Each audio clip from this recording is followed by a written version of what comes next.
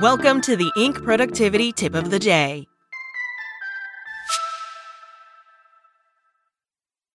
When you need mealtime inspiration, it's worth shopping Kroger, where you'll find over 30,000 mouth-watering choices that excite your inner foodie. And no matter what tasty choice you make, you'll enjoy our everyday low prices, plus extra ways to save, like digital coupons worth over $600 each week. You can also save up to $1 off per gallon at the pump with fuel points. More savings and more inspiring flavors make shopping Kroger worth it every time. Kroger, fresh for everyone. Fuel restrictions apply. Today's tip: 6 brain hacks that will give your mental health a big boost. From Marcel Schwantes.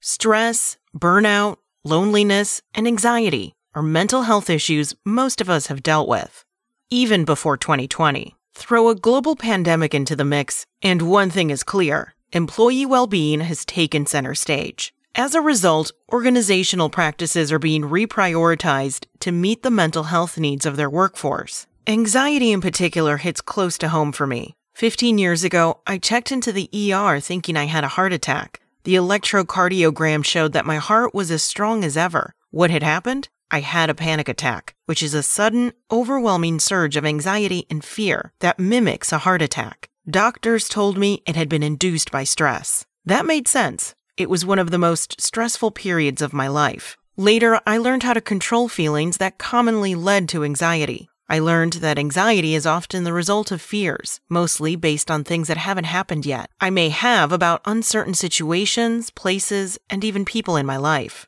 This is a serious issue facing working professionals and entrepreneurs everywhere. According to the National Institute of Mental Health, anxiety disorders are the most common mental illness in the U.S., affecting 40 million adults, a whopping 18% of the population. You can reduce anxiety with these helpful brain hacks if anxiety is beating up on you. The most commonly suggested way to manage anxiety is to calm the nervous system by using diaphragmatic breathing, deep breathing. Doing it for a few minutes sends the brain the message that you're not in danger, and in return it will kick your body into relaxation mode instead of fight or flight. If any part of your brain sends signals that you're under threat, and in reality you're not, kick the fear by gently talking yourself out of it. Convince that part of your brain sending you into fight or flight mode that you are just fine. If you're feeling anxious, take your mind away from what's bothering you. Try taking a brisk walk outside and focus as you walk on positive thoughts that will make you feel safe, accepted, loved, and honored. When you're at homeostasis, reflect on how fortunate and blessed you actually are.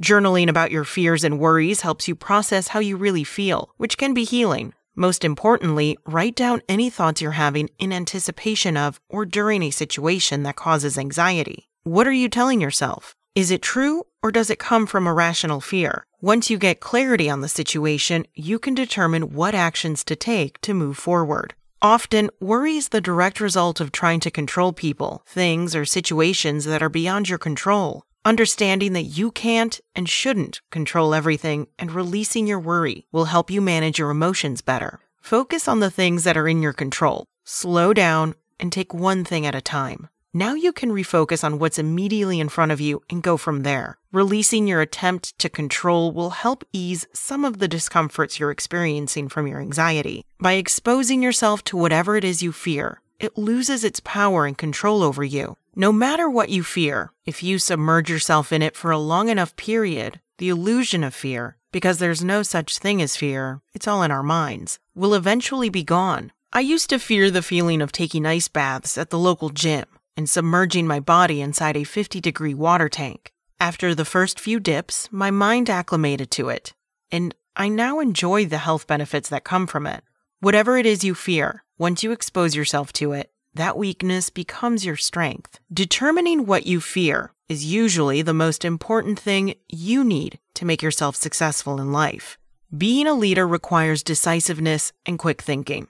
However, overthinking every decision will not serve you well. Overthinking causes us to get stuck in a cycle of inaction, which triggers analysis paralysis.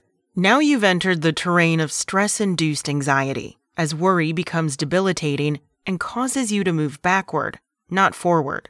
Embrace uncertainty instead. Acknowledge its presence and accept the fleetingness and brevity of the situations you're facing. Be of the mindset that uncertainty will bring with it some benefits, like unleashing your creativity and helping you to be more resilient. That's it from Inc. Check back weekday mornings at 6 a.m. Eastern for more tips. Want to learn how you can make smarter decisions with your money? Well, I've got the podcast for you. I'm Sean Piles, and I host NerdWallet's Smart Money Podcast. Our show features our team of nerds, personal finance experts in credit cards, banking, investing, and more. And they'll help you make the most of your money while cutting through the clutter and misinformation in today's world of personal finance. You'll get clarity on strategies to help you build your wealth, invest wisely, shop for financial products, and plan for major life events. Listen to NerdWallet's Smart Money Podcast wherever you get your podcasts.